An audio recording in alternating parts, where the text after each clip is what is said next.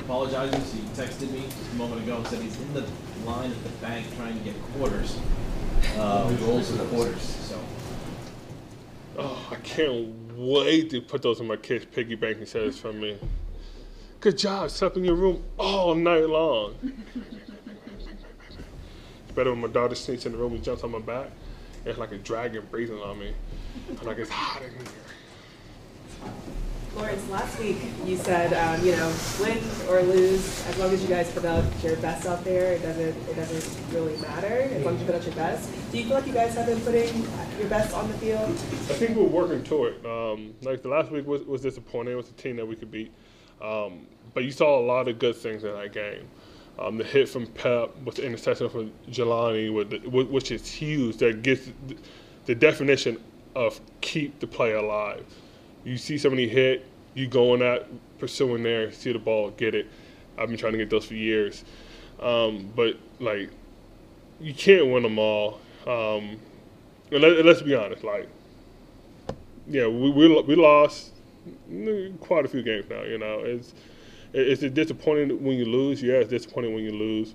But can you put that into the locker room? No. You can't look at it like, oh, man, this sucks. We do this, and everybody dragged their head. It's a long season. Everybody's legacy is out there. You get one snap, two snaps, that's your legacy that you're building, and you have to look at it like that, and you have to look at the person next to you. You never want to fold when the person next to you is giving it your all. That's why I say you got to win or lose. You just got to do what you got to do. And I speak for my group itself. We never stop. You know, when you play in the trenches, you see when D linemen give up. Then all of a sudden they start running the ball for 300 yards and all this. We just keep it going, understanding the situation. I think the same thing with the linebacker. We just keep it going. Yeah, they're going to get some plays. Might blow an assignment here and there. Nobody's going to be perfect. And when you keep that in your mind, I never met an NFL player that had a perfect game, who didn't do anything wrong. You can find that. You come tell me it's just not possible. And so when you think of it like that, never going to be perfect, but as long as you continue to go and go and go, you have to play 4 quarters. Then you can do it. That's why I say win or lose. As long as we go out there and do what we got to do, put on the field, and you're happy with what you see, then you just move forward on that. Is that you said, there's still a long season ahead. Is that the kind of the mentality that you guys have, that, there is a lot of games left to be played, and that you guys are able to turn your season around? I won't say everybody's looking for it. I say it's a long season ahead because I know I'm old enough to be like, yeah, it's a long season, but I think we're all looking for the game this week. And it's like, this is the game that's most important. It's just the first or last game. I treat it the same. And I feel like my whole group treats it the same. Everybody in the locker room treats it the same. You still got to give it your all in the first or last game, no matter what the outcome is, no matter what your situation is. You're still out there playing the game that you get to enjoy the play. So out there competing with your brothers that you spent through training camp, OTAs, mini camps. I mean, one of those things is you just got to embrace it, You got to play for each other, because there ain't going to be another 2023 team. This team is going to be what it is next year. It was different the previous year, so you got to play with that group of people to leave that legacy on the field. Whether you're 5-1 or 1-5, do you notice anything different about Bill Belichick? No, never. Never since I played here. It's always been the same. In the meeting room, on the field, always had the same messages.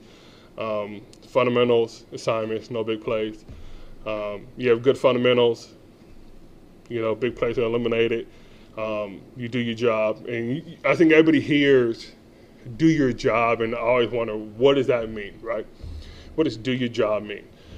It means just don't do something that's out of character.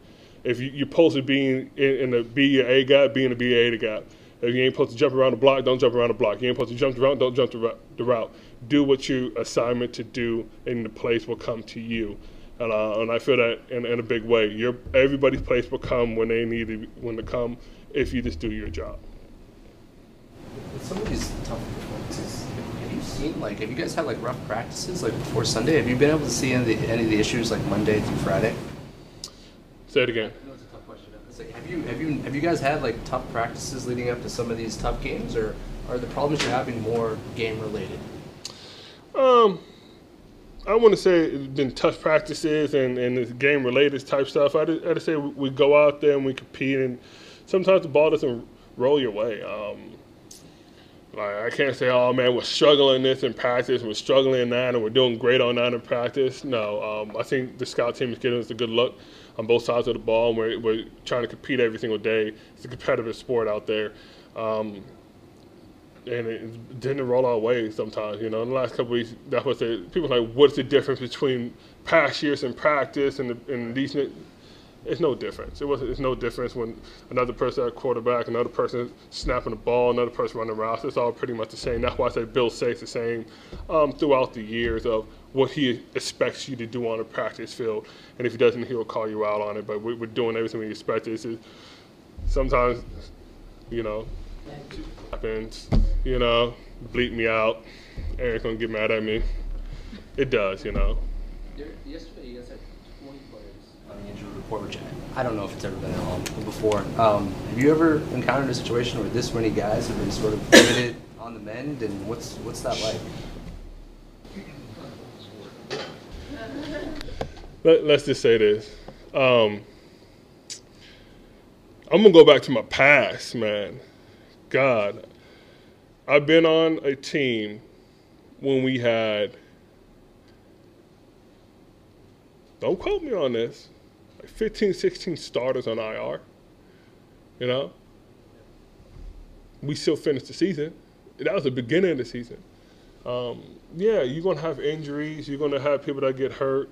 Like, that's just the nature of this game. It's 100% injury ratio on this game. So it's one of those things. Is the next man up, and we always talk about the next man up. Yeah, it's the next man up, the opportunity for another person to play. You have to take that as it is.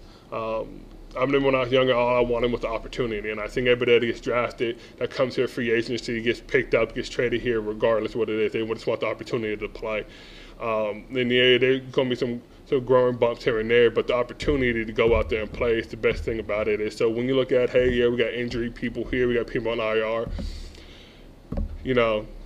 I never looked at it and like, man, that sucks. I was like, okay, now somebody has the opportunity to step up to go out there and show what they got. They can start their legacy in this game.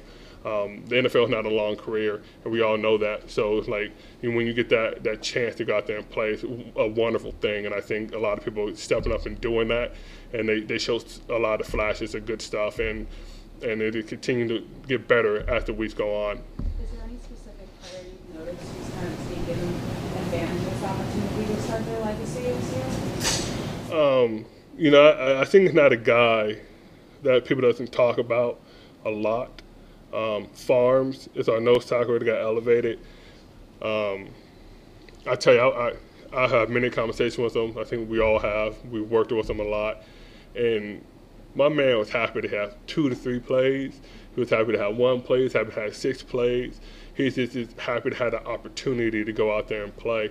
And that's what I'm talking about. It doesn't change from practice to the game. He didn't know how many reps he was going to get in the game, but it didn't change his attitude in practice. He still went out there and competed for our offense on scout team. He still went out there and competed for us when he got in doing our defensive reps. And he took full opportunity to every play that he had to do on that field. And that was an opportunity and a must thing. And we have to think about it. How we get our offense better? How do we get better? And if you get that chance to play, can you go out there and do it? And I feel like he's one of those biggest examples of not caring, not dropping his head, keeping his head up, and working his butt off to get to where he's at. Lawrence, what have you seen from Christian Barmore, and especially the run defense? It seems like he's improved there a lot. Have you had conversations with him? That's kind of your area of expertise. Yeah, taught him all he knows in this pass rush. He might not say that. That was me, but I have conversations with all the guys. But me and Christian talk all the time. I tell him all the time, like, hey, keep grinding, keep thinking about stuff you can get better, keep focusing on what you're weak at and what you could be, your strengths are, and just go from that. And I think the biggest message that I gave to everybody on the line this year and the previous years, it doesn't matter where you line up at. You got to play at a fast and physical pace no matter what. If you had a 9 technique all the way down to a 0, don't think about it like, well, I'm at a 9, I'm at a 0. Just thinking about it like, okay, I know this position now. I know where everybody else is going to be at. I'm going to play fast and play physical. I'm going to try to make plays and do what I could do for the team. And I feel like he took that on. It's like, you know, I'm playing a little bit more nose in the run game. He's like, okay, this is a challenge. What can I do to get better? And we just sat there and be like, hey, make the person in front of you pay for the position that they made you put you in. You got to play nose? Okay, you got to dominate the nose because you had to play nose. But I feel like he worked a lot. What's the challenge of Josh Allen from the sense of no plays over with that guy? He'll be all over the place and make a throw. You have to stop when that whistle stops. He has the ability to get out of the pocket, read the coverage, run. Like you said, I think we saw my man jump out of bounds, but didn't touch the ground and threw the ball and score. That's one of those plays that's very impressive that they know no plays over, we know no plays over, so you have to stay in your routes, continue the coverage, we got to continue the pass rush, and the only time we're able to let up is when you hear that whistle blow, because if you don't, he's the type of player that could just truly destroy the game for you guys. You mentioned the Bill Peppers hit that resulted in that interception for Jelani. Just what was your reaction to seeing that play, and what is a guy like Peppers bring to this team? You want my real reaction of the play? Yeah. My real reaction was like, how did Tavai not lose the ball in the lights? Because I've seen that so many times, and I look straight into the lights. I'm like, I don't know what it is. You ever watch my film, you ever see the ball get snapped, you see me just going like this and wandering around? I'm looking for the ball, lost in the lights. But that's one of those things, like, my man did everything technique sound. The hit was technique sound. Everything was perfect. So it's one of those things you're like, man, you never know. When somebody's going to cough up the ball, you never know what it's going to be, but he plays his heart out every single down, and he's been doing it for years, going out there, giving it all, bringing his personality to the defense, bringing his personality into the locker room, and it's a great personality. And I just felt like it gave a lot of momentum. Like everybody's talking about momentum, that's a great momentum when you see a perfect hit that didn't get flagged and an interception. It was an amazing part on his behalf. It was a great part on Tavai's behalf, able to get that ball. I give kudos both of them. But like I said, that's a perfect play of effort and technique. Yeah, it was a good one.